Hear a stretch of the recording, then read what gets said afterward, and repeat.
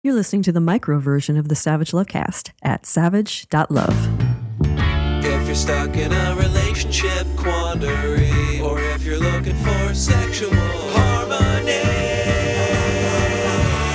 well, there's nothing you can't ask on the Savage Lovecast. In the mid-1980s, when it became possible to get tested for the newly discovered virus, the human immunodeficiency virus that had already killed thousands of gay men and would go on to kill millions of people all over the world, gay, straight, and bi, I got my first HIV test. My boyfriend at the time insisted. I didn't want to do it. I was a little older than he was, and I'd been sexually active for a little bit longer, and my timing was terrible. The New York Times ran its first story about what would become the AIDS crisis in July of 1981. That story had the famous headline, "Rare Cancer Seen in 41 Homosexuals." I'd come out a month earlier, that same summer.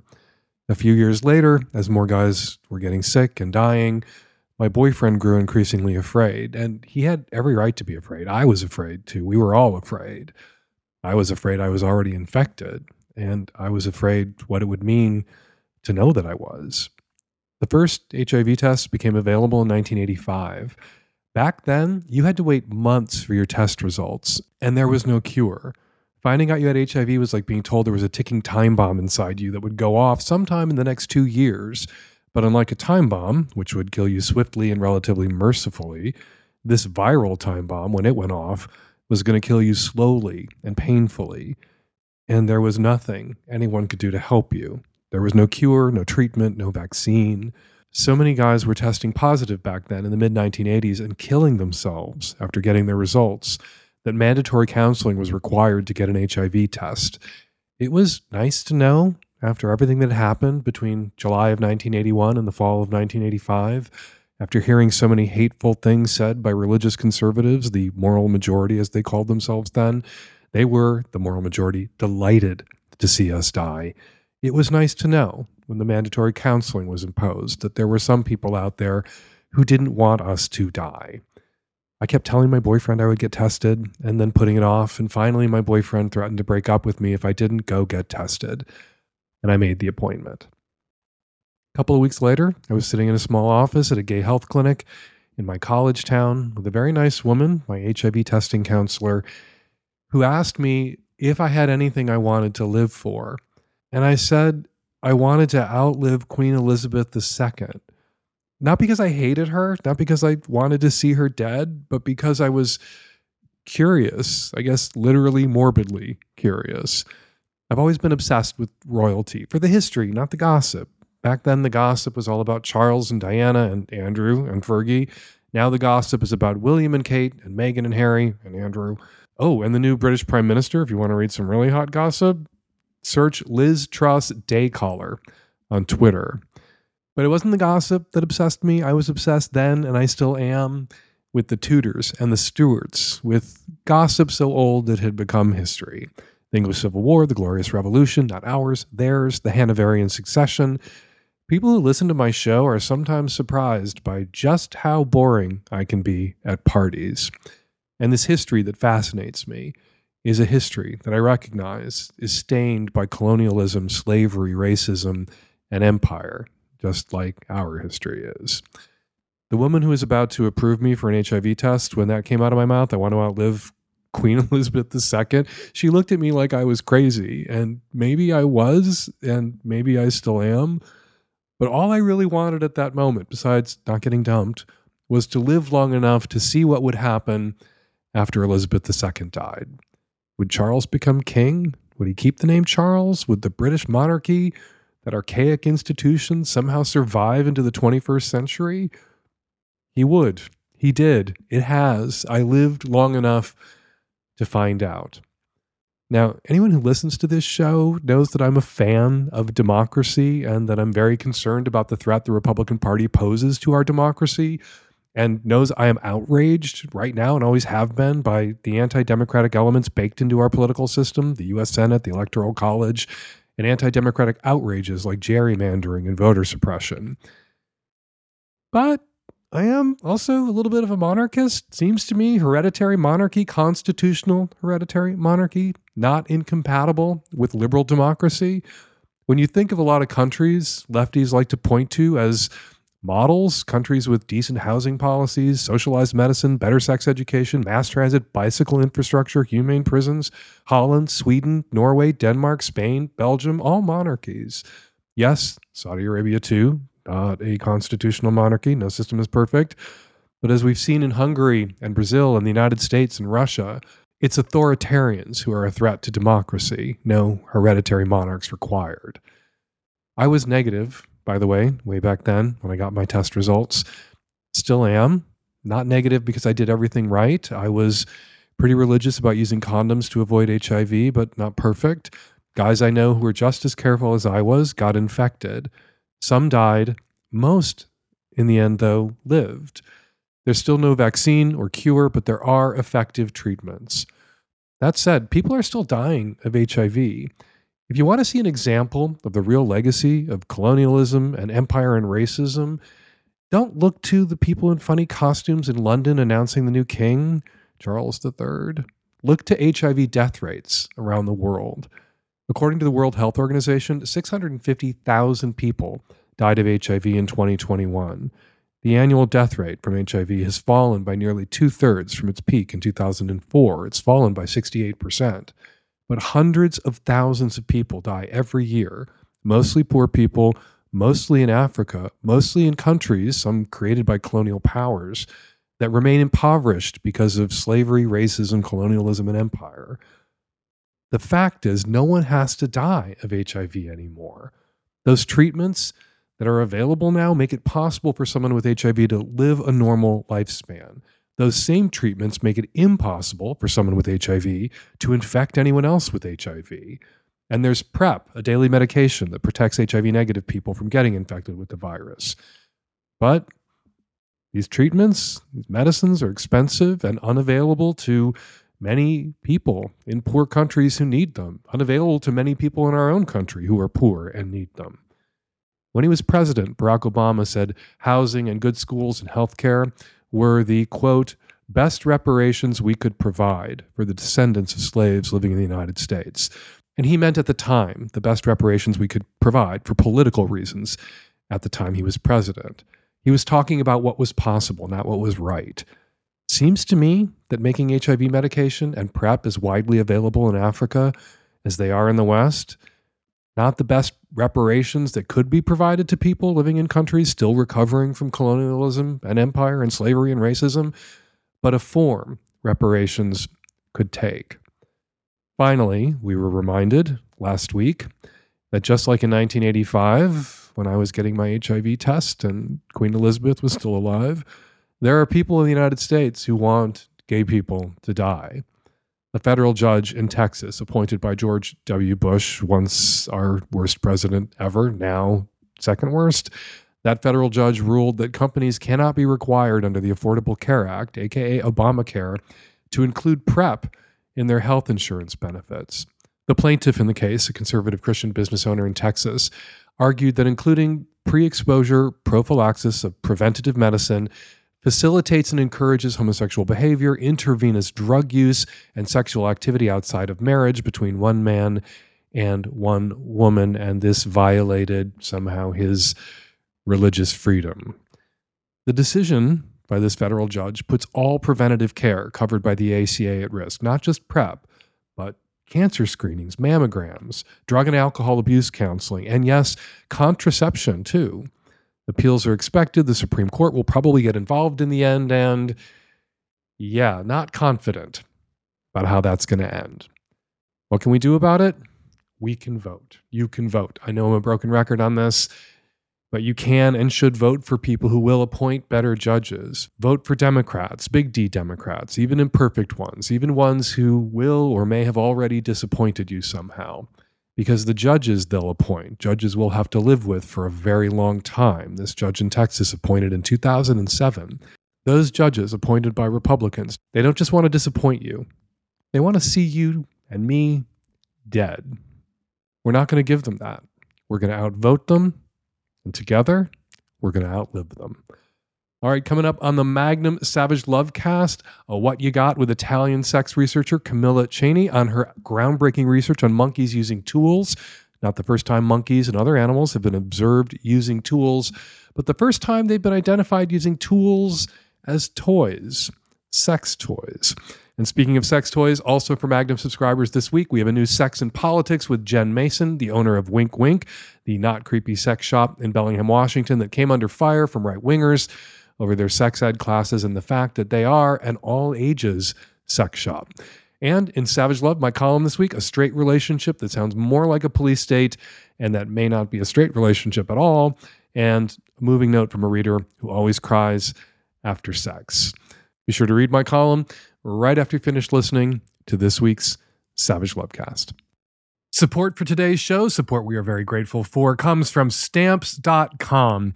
With Stamps.com, you can access all the amazing services of the post office right from your desk in your own home, 24 hours a day, 7 days a week. Just click, print, mail, and you are done. It could not be easier. And right now, use Savage for this special offer. Includes up to $55 worth of free postage, a digital scale, and a 4-week trial. Do not wait. Go to Stamps.com, and before you do anything else, click on the microphone at the top of the homepage and type in Savage. That's Stamps.com. Enter SAVAGE. This episode of the Lovecast is brought to you by the good folks at Squarespace. They make it easy to build a beautiful website, blog, or online store. Head on over to squarespace.com/savage for a free trial. And when you're ready to launch, use the offer code SAVAGE to save 10% off your first purchase of a website or domain. Today's Savage Lovecast is brought to you by Me Undies. High quality, super comfortable, good looking undies. Get 20% off your first order when you go to meundies.com/savage. Hey Dan, I'm the tech-savvy at-risk youth. I'm a bisexual woman in my early 30s, currently in a 7-year relationship with a straight man. For the past year or so, I've had an increasingly strong desire to be with women, which has caused a rift in our otherwise solid relationship. My partner has no interest in being open and believes strongly in being strictly monogamous. I should also say that until I was 25 or so, I thought I was gay, so falling in love with him came as a surprise to me. And this is my first serious relationship with a man. So my question is this something I should break up with him over? I can't imagine going the rest of my life without being able to act on my desire to be with other women.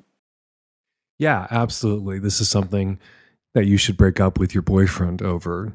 7 years is a lot to toss aside. I would, if I could jump in a time machine, sidle up to you after a year or encourage you to call me after a year and unpack this. Because 7 years is a lot to walk away from.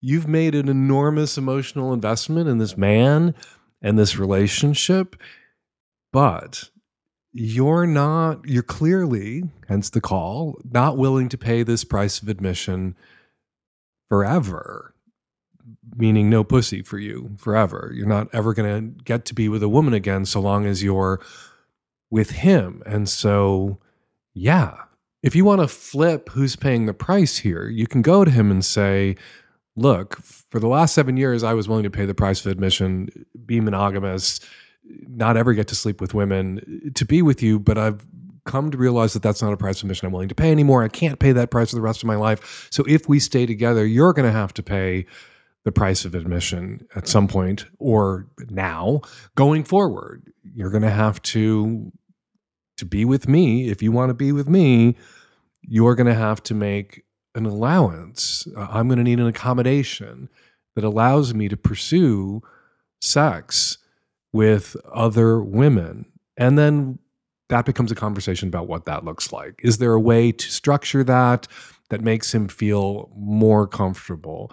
Is what he's concerned about, is you falling in love with somebody else and leaving him?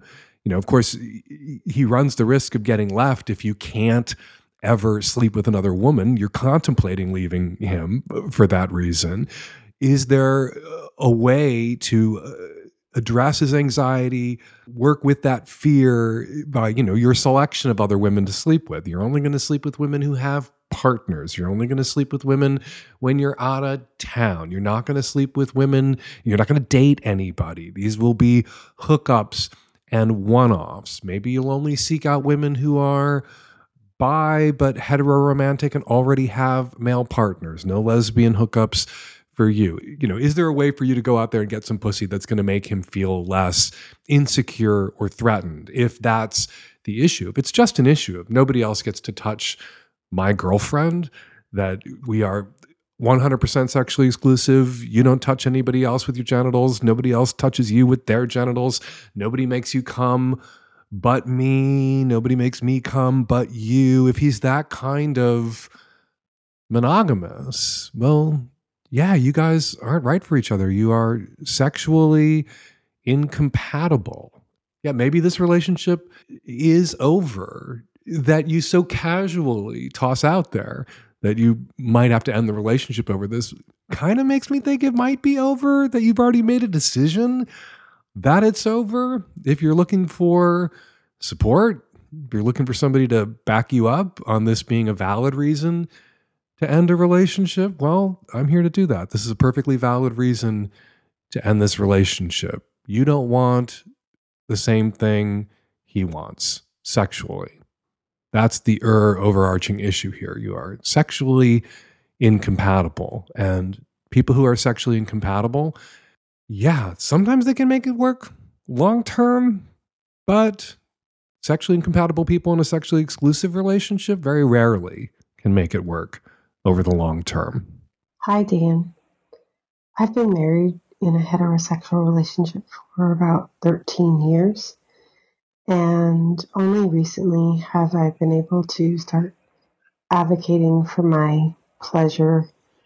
I'm kind of a late bloomer in masturbating and using toys on my own, and finally brought up the courage to tell my husband that I wanted him to prioritize my pleasure in bed. We've been having a really long, dry spell. He is feeling insecure because he feels like he doesn't pleasure me and wants me to tell him what I like and don't like. And I guess because of Catholic upbringing, I'm just having a really hard time expressing that. But I'm doing a lot of masturbating. I'm doing a lot of reading and listening to erotic podcasts, things like that, and just getting in touch with myself and trying to bring my whole self to the relationship. In the conversation where I finally was able to ask my husband to prioritize my pleasure rather than focusing on what he wants, even though he has been asking me to tell him what I want, he still seems overly concerned with my expression of pleasure as something that, satisfies his need and makes him hard and makes him feel good and makes him feel like a confident lover. I've asked him to go to sex school online and try to figure out ways to pleasure women. I feel like he's always been sort of like a one-sided lover. But in the conversation where I told him I hadn't had an orgasm in our marriage in 13 years, and I felt like that needed to be a priority, he told me that even though he's ejaculated pretty much nearly every time we've had sex, and I mentioned that, like, you've had the orgasms, I haven't, he told me that I knew nothing about male orgasms, and that even though he's ejaculated, that does not necessarily mean that he's had an orgasm, and that he hasn't just been having a ton of pleasure or orgasms either, and that I don't know anything about male orgasms. I feel like maybe this is completely bullshit. I felt like I knew what a male orgasm was, and now I'm sitting here doubting myself and Googling this. It sounds insane for me to be questioning this, but because I just feel like I'm maybe being gaslit, and I just, the shock of him saying that is just kind of throwing me off, where he seems to be taking my issue and making it his issue. I just thought that I would ask you to weigh in. Honest to God, what I was thinking the entire time I listened to your question was, I hope there's no mention of children, and there wasn't, because What I wanted to tell you after listening to most of your question, and then when I began to root for no kids, no kids, no kids, was to divorce this man-child with the easily bruised ego who's been telling you throughout your entire marriage that he wants you to tell him how to give you pleasure, how to prioritize your pleasure, but only within the constraints of shit that makes his dick hard and gets him off. And you have indeed, for the last 13 years, been getting this guy off, unless you were accidentally milking his prostate or accidentally giving him ruined orgasms, which is a thing the kinksters sometimes do. He's been having orgasms. He's been blowing loads. His ego was wounded. You don't mention whether or not during the entire 13 years you've been together, you were faking orgasms. I assume that you were or could have been. Often female copulatory vocalizations, women making noise, help get a man closer. And a lot of women will engage in that sort of behavior, not, from a dishonest or manipulative point, but, they want their partner to get off, not even just to get it over with, but to enhance their partner's pleasure. And he may have read those noises you might have been making as orgasms, and you may have indeed faked orgasms. And so hearing after 13 years that you never gave your wife an orgasm, not even once, you could see how that might wound his ego. You can see how that might inspire him to turn around and say, well, you never gave me an orgasm either, but you were giving him orgasms. Milking someone's prostate is a varsity level sex skill. That's not something you do by accident. It's also not something you do unless you're crawling up inside your husband's ass with some fingers or toys. A ruined orgasm, which is when you bring a man to the point of orgasmic inevitability, my favorite phrase, which I somehow always have to say like pigs in space, the point of orgasmic inevitability. Yeah, that's really intentional. You really have to be reading someone's dick, and that's still an orgasm. It's just an orgasm where you get a guy to the point of orgasmic inevitability where the cum is going to fly out of his dick, whether or not you continue to stimulate him and you withdraw all stimulation.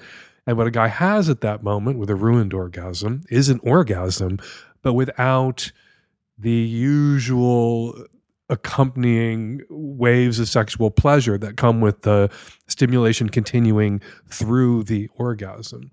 So, yeah, odds that you were accidentally milking his prostate, odds that you were accidentally giving him ruined orgasms, I would say 0. So he's been coming this whole time. If he reacted in anger and because he felt like he'd been lied to for 13 years by you, and so he lied to you in retaliation, and he can calm down about that and have a rational conversation about what happened and why he had the infantile reaction that he had when you finally did what he'd been asking you to do this entire time, which was talk about how to pleasure you, let him know how to pleasure you, and you can back way the fuck up and have a constructive conversation about your sex life and what it might look like going forward so it was as pleasurable for you as it was for him. Sometimes we talk about centering pleasure, centering a woman's pleasure. Well, during sex, you want to center both partners or all partners' pleasures, and there may be times when you're having sex that's entirely about his pleasure and his pleasure is centered, and times when you're having sex where your pleasure is centered, or times during a solo, a discrete sex act, and times during one, sex session where whose pleasure is being centered at any given moment kind of shifts back and forth. Rarely, despite the way heterosexual sex is portrayed in porn and in film and on television, rarely do two people have simultaneous orgasms. It's almost always the case that someone is getting close, about to get off. The other person sort of throws themselves into whatever needs doing to get their partner off, and then it's their turn. Usually right away, the favor is returned right away, or maybe a little breather, maybe some ice cream, maybe some butterscotch pudding, and then the favor is returned. And if he came first and his pleasure was being centered at that moment so that he could get off, then maybe after a breather, a little bit, give him a little time, little refractory period, break. He comes at you in such a way that you want him to come at you with the toys you want him to come at you with, and centers your pleasure and gets you off. Also, one of the superpowers, if you're a woman who can have more than one orgasm, is for him to get you off, give you an orgasm, center your pleasure, and then for the focus to shift and you to center his pleasure and get him off after you've already had an orgasm, and then maybe you get a bonus orgasm after then. If you guys can work together constructively on this, you can make it work. But if your husband, and this is why I was happy to hear you had no kids, or maybe you do, but you didn't mention them, but I'm hoping you don't have kids. If your husband is one of those men who is so insecure by a woman's capacity for sexual pleasure, and that her capacity for sexual pleasure isn't all about what his dick does to her, that he can't do for you, that he can't ever focus on your pleasure, center your pleasure, and he's going to be an infantile brat and insist you never made him come despite all the ejaculatory evidence to the contrary, yeah, you might want to divorce his ass and go find other guys, better guys, who will sometimes want their pleasure centered, but will also be willing during those same sex sessions at other times to center your pleasure.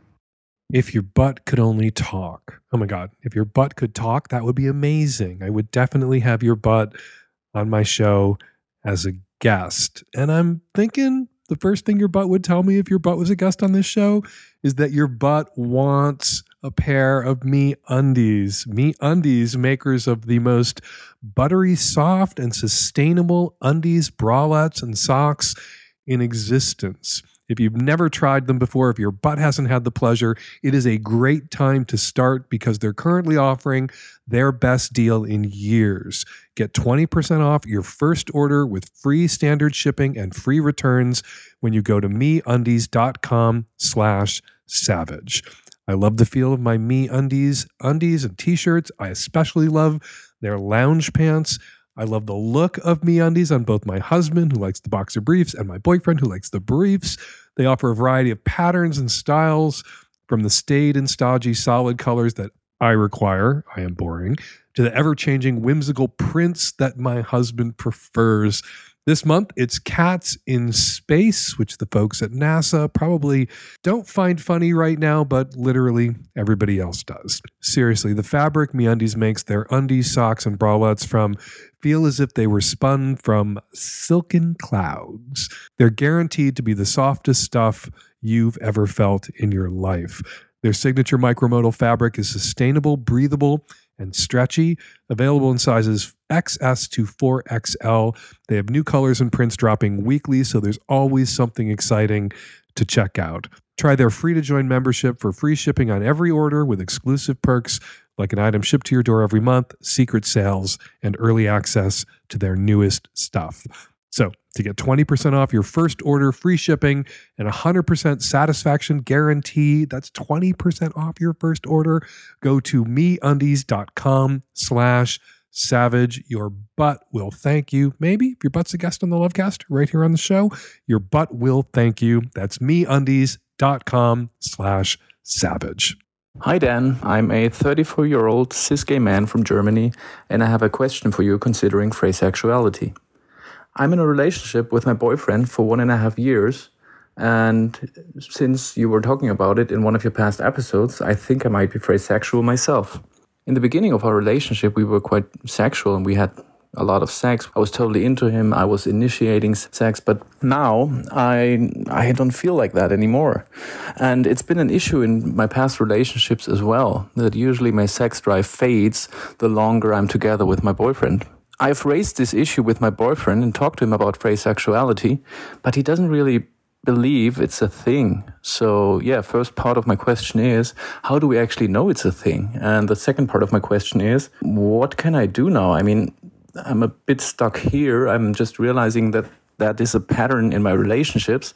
I've raised this topic with my boyfriend. Obviously, he's not very happy about it. He would love to have more sex with me, but yeah, it's hard for me because I don't feel drawn to him anymore as much as I did in the beginning of our relationship. I love him. We are happy together, but our sex drive, or at least mine, is just gone. We know that asexuality is a real thing because the data is in, the research has been done. Frequent guest Dr. Laurie Brodo is responsible for a lot of that research at the University of British Columbia. I don't think I could do a summary of it here. I'm not sure off the top of my head. I recall how you test for or measure the prevalence of asexuality in any given population, but it's a real thing. And it is a real thing that we first became aware of because people began to identify as asexuals. And then the sexual researchers, after some doubters like me expressed doubt about this concept, rushed in to do the research and assure us that it is real. People have begun to identify as phrasexual. I think it's a name that's been attached to a pattern that a lot of people observed in themselves or their sex partners, where there was the closer they got to somebody, the more in love with them they were, the more time they spent together, the more intimate the relationship became, the less sexually attracted to their partner that they were. Now, this is a thing I think happens in a lot of long-term relationships. There is often, after decades together, a kind of siblingification of relationships where the intimacy begins to swamp the eroticism. For eroticism to exist, it does require some distance. As famously Esther Perel said, to desire is to want, and it can be difficult to want what you have. And if you're with somebody and committed to them and married to them and living with them, you have them. How do you want that? How do you rejigger things? How do you, twiddle all the knobs so that there is still some gap between you, some space between you that has to be bridged with wanting and desire and longing? And for a lot of people in relationships, that can be done. But some people that can't be done. And the drop-off, not quite the siblinification, but the drop-off in desire tends to come a lot sooner. And I think it's those people who've begun to use phrasexual, got their own pride flag, and began to identify as phrasexuals to describe their experiences in sexual and romantic relationships, where there's a lot of desire at the outset, and then that tanks, not after 10 years of marriage and the stress of children, that tanks after 6 months, 9 months, a year, after moving in together, after people start saying, I love you to each other. What do you do with that? If that is how you function erotically, and caller, that sounds like you're a example kind of phrasexual. You're a textbook, not that the textbooks on phrasexuality have been written yet. I don't think they have, but you're kind of a textbook phrasexual. You met him, you wanted to fuck him, you fell in love with him, you don't feel that pull anymore. All right, how do you control for that? How do you make your partner happy? Well, you could go through the motions. You could have a lot of sex that you weren't necessarily that into. You could take one for the team over and over and over again for the next, 50 years that you're together until one of you dies at an advanced old age. Or, one of the advantages of being gay, you can create other accommodations and outlets that allow for you two to be together, to love each other, to be each other's romantic partners, life partners, and for you both to seek sex that's exciting and, a lot of variety and new outside the relationship.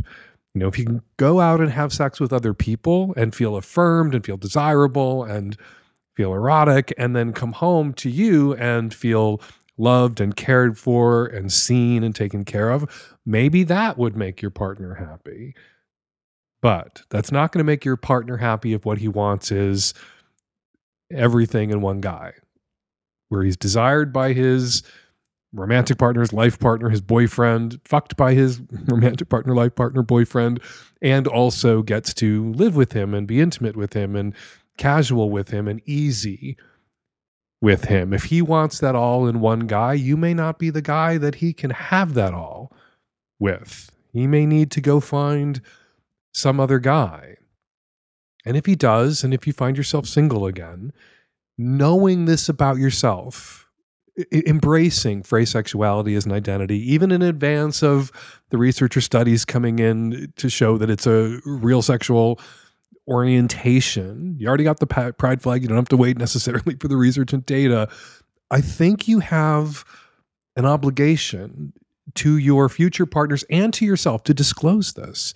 There are guys out there who want loving, committed relationships, but want total sexual freedom and don't necessarily, after that initial burst of new relationship energy and, can't wait to drink a gallon of this new guy's spit and whatever else, who will want, basically a companionate relationship, maybe with a little bit of sex around the edges, maybe, grooving every once in a while on each other during a three-way with somebody else there to heighten the experience. But for the most part, want sex with other people and a lover and partner that they can come back to at home. I've known a lot of gay couples that go out on sexual adventures together, have sex with other guys together, have sex with other guys separately, but, at roughly the same time or in the same space together, and then love each other very much and go home with each other. And their expectations are aligned.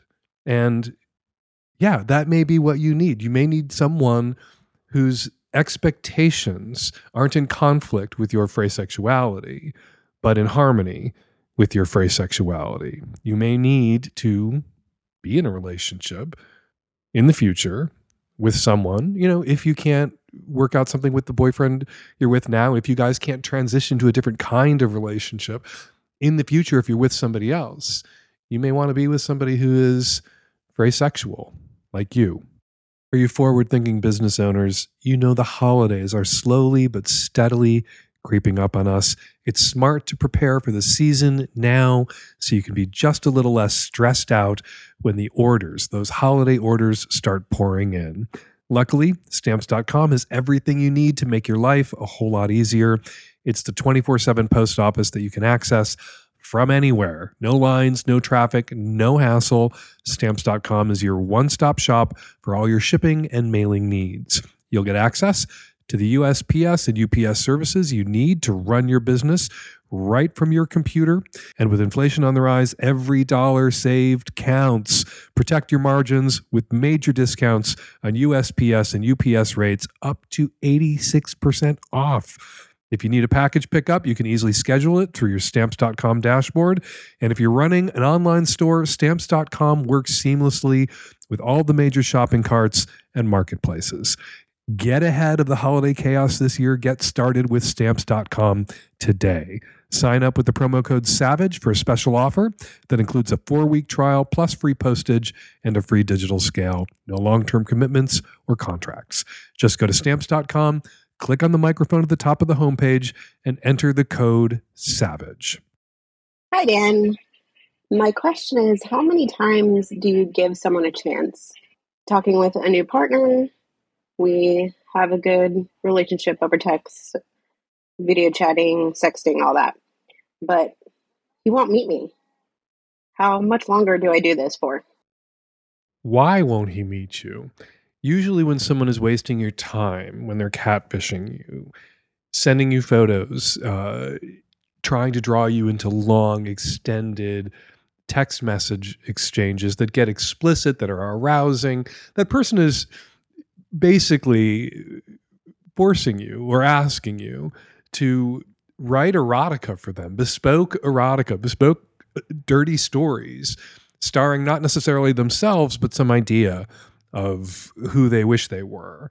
But the fact that this guy is video chatting with you, in addition to sexting with you, means he's probably not, he can't be using fake photographs. He can't be lying about who he is. So there's some weird disconnect here. You know who he is. You know what he looks like. You're still into him. He knows who you are, knows what you look like. He's still into you, but he wants to keep it online. And there's some reason there. People who just want to swap photos that may or may not be them and get into endless DM exchanges or text exchanges. They just want, those exciting text messages. That's all they want from you. They never want to meet. They can't meet because they aren't who they've represented themselves to be. Fake photographs. They've lied. But video chatting, that's not a fake photograph unless he's using some very high-end AI technology to create videos in the moment. That's who he is. So there's some reason. Maybe he's married. Maybe he's not where he has led you to believe he is in the world, and meeting isn't possible, and he doesn't want to tell you that yet. But there's some reason that he is now, not initially, but now, wasting your time and frustrating you because he's refusing to meet. I think if you ask when the time is to call it off, when the time comes to end things with him, I think if you're frustrated enough that you've called me and then you've had to wait a week for my response to creep into your earbuds, the time has already arrived for you to tell him, look, I'm not interested in chatting anymore. I want a real-time IRL face-to-face meeting to see if we can start getting together. I want a real relationship. I don't want one that's entirely mediated by technology. And if you don't want that, we're not compatible. We don't want the same things, and we're going to have to go our separate ways. And this energy that you're currently expending on him, and in the hopes of having some sort of real in-person relationship with him, is energy wasted, and energy you could be expending on someone new that you met on the apps that you could swap a few messages with, who does want to meet up with you in person and not just sext with you or have dirty video chats with you, but have dirty, hot, sexy sex with you in person, in your person, on your person, near your person. Yeah, the time has come to cut this guy off, even though we don't know what's going on with him. Maybe you threatening to cut him off is going to be what he needs to hear to show the fuck up at a coffee shop and meet face to face. But if you don't just threaten, but actually cut him off, and he doesn't then immediately pivot to, all right, let's meet, to block him. Don't waste another moment's thought on him. Go find a guy who wants to swap a few photos, share a few text messages, and then make a date. This episode of the Savage Lovecast is brought to you by Squarespace. Squarespace is the all-in-one platform for building your brand and growing your business online. Stand out with a beautiful website, engage with your audience, and sell anything. Your products, content you create, even your time. Here are just a few of the many features you'll get access to. Appointment scheduling. If your business requires booking and scheduling, Squarespace has the feature for you. Clients can easily see your availability or reschedule if needed, taking the hassle out of coordinating calendars. Email campaigns. You can stand out in any inbox with Squarespace. Collect email subscribers and convert them into loyal customers. Start with an email template and customize it by applying your spicy sauce ingredients like site colors and logo, maybe jokes. Built-in analytics measure the impact of every send. And speaking of analytics, it's time to get serious. Learn where your site visits and sales are coming from and analyze which channels are most effective. Improve your website and build a marketing strategy based on your top keywords or most popular products and content. Were you planning on programming all this yourself? No way you weren't. Squarespace has got you. Head on over to squarespace.com/savage for a free trial. And when you're ready to launch, use offer code SAVAGE to save 10% off your first purchase of a website or domain. That's squarespace.com/savage and use the offer code SAVAGE. Hi, Dan. My boyfriend and I want to engage in a bi-curious MMF threesome, and we are having such a difficult time finding a man to do this with. We have had several almosts with potential meetings and get ghosted every time. I'm just wondering, is this an impossibility? Because that's how we're feeling. Everyone who's still looking and hasn't found what they're looking for yet thinks it's impossible, that they'll never find it. Perfectly vanilla single women will tell you that it's impossible to find a good, decent, dateable man in their age range in whatever city they live in. You'll hear that Los Angeles is a terrible place to date, and San Francisco and Seattle and Portland, Chicago, wherever single people happen to be being single at any given moment, those single people will tell you, men and women, gay and straight, that it is impossible to find anyone. Then you add kink Not that I think an MMF three-way is particularly kinky, but you add that layer of kink and it, increases the degree of difficulty in finding that person. People searching for vanilla romantic and sex partners will get, ghosted several times in a row by people they met on an app and then it didn't go anywhere and think, oh, it's impossible.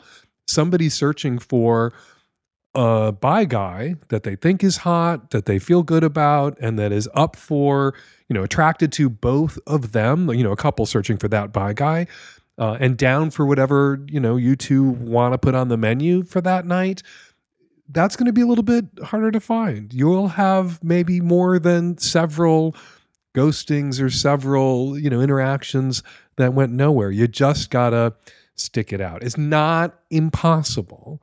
The world is full of people with incredibly niche sexual interests, kinks, desires, who, thanks to the internet, which is a horrible thing that's destroying democracy, and fuck Mark Zuckerberg, the internet has done one really great thing. It's made it possible for people with niche sexual interests or unique and special sexual desires to find partners for an adventure for one night, and also life partners for a lifetime's worth of adventures who share their niche sexual kink or desire. So yeah, it is not impossible. If you're a regular listener to the show, I'm sure you've heard calls in the past from couples, or sex success stories back when we were doing those, from couples who were looking for a third, another woman for a WWM three-way, or another man for an MMF three-way, or someone into cuckolding, someone into hot wifing, someone into, plushies or rubber gimp suits, or crazier kinks, higher degree of difficulty kinks, more varsity level kinks. And they found those people. And they didn't find them because they gave up after 3 interactions that went nowhere. So if this is something you and your partner, you and your boyfriend really want to experience, you're going to have to do the time. You're going to have to make the investment of energy and effort. And then when you find the right guy and it's going great and you're having that MMF three-way, that bi-curious MMF three-way, and your boyfriend is getting to get his dick sucked by a dude for the first time, or suck a dick's dude for the first time while he eats your pussy, whatever it is that you're imagining, and it's happening, yeah, the grief and the frustration of all the guys who ghosted on you is going to melt away. And all of that effort in that moment will have been so worth it. You won't even remember having made that effort, because the beauty and joy and sexiness and pleasure of that experience is just going to erase those frustrations from your hard drives. You won't even remember having made this phone call. All right, before we get to this week's listener response calls, let's read some listener tweets. Pete, the mostly pantsless tweets, we will understand if America's premier monarchy stan at Fake Dan Savage is late with the Savage Lovecast next week. Got it in on time, Pete. A little long, that intro, but on time. And to be clear, monarchy stans aren't exactly sad when kings and queens die. We're kind of fascinated. Astrobabe tweets, how about, no, I don't like people touching my face, ! A lot of people took issue with my advice for the guy who called in about non-consensual gay beard touchers. People thought I should have suggested mace or a taser, but it was the husband calling in, the non-bearded husband, and the bearded husband, the person whose face was touched without his consent, he said to his husband he would tell people not to do it, presumably if they were reaching for his beard, if his husband and I together could come up with a fun and friendly way to say that. Shouting, no, I do not like people touching my face, or, of course, tasing someone as they're reaching for your beard. Neither funny nor friendly. So, not the advice I could have given the parameters of the question that was put to me. And finally, Kate Siegel tweets, at Fake Dan Savage played my listener response call on the Savage Lovecast this week, which means I'm one step closer to my ultimate goal of being a guest on the podcast. Put me in, coach. All right, Kate Siegel, I played your listener response call. Now I've read your tweet. Kind of going to have you on the show, I suppose. Check those DMs. Kate. All right, if you want me to read your tweet on an upcoming episode of the Savage Lovecast, be sure to include the hashtag Savage Lovecast. And thanks to everybody who posted about the show to your social media this week. We really appreciate how our listeners spread the word about the Savage Lovecast. And now, listener response calls. Hey, just got through listening to the part about Jim's beard. There is actually a tactful lie you could employ here if you were comfortable with that. Basically, something along the lines of, I think it's a really nice beard, yeah? So something along the lines of, oh, this takes a lot of like oils to get exactly right. And if you like touch it, oils from the human hand, it can kind of mess that up. You could say something like that and might get some strange looks, but it could work as like a gentle, don't touch my face, no sort of thing.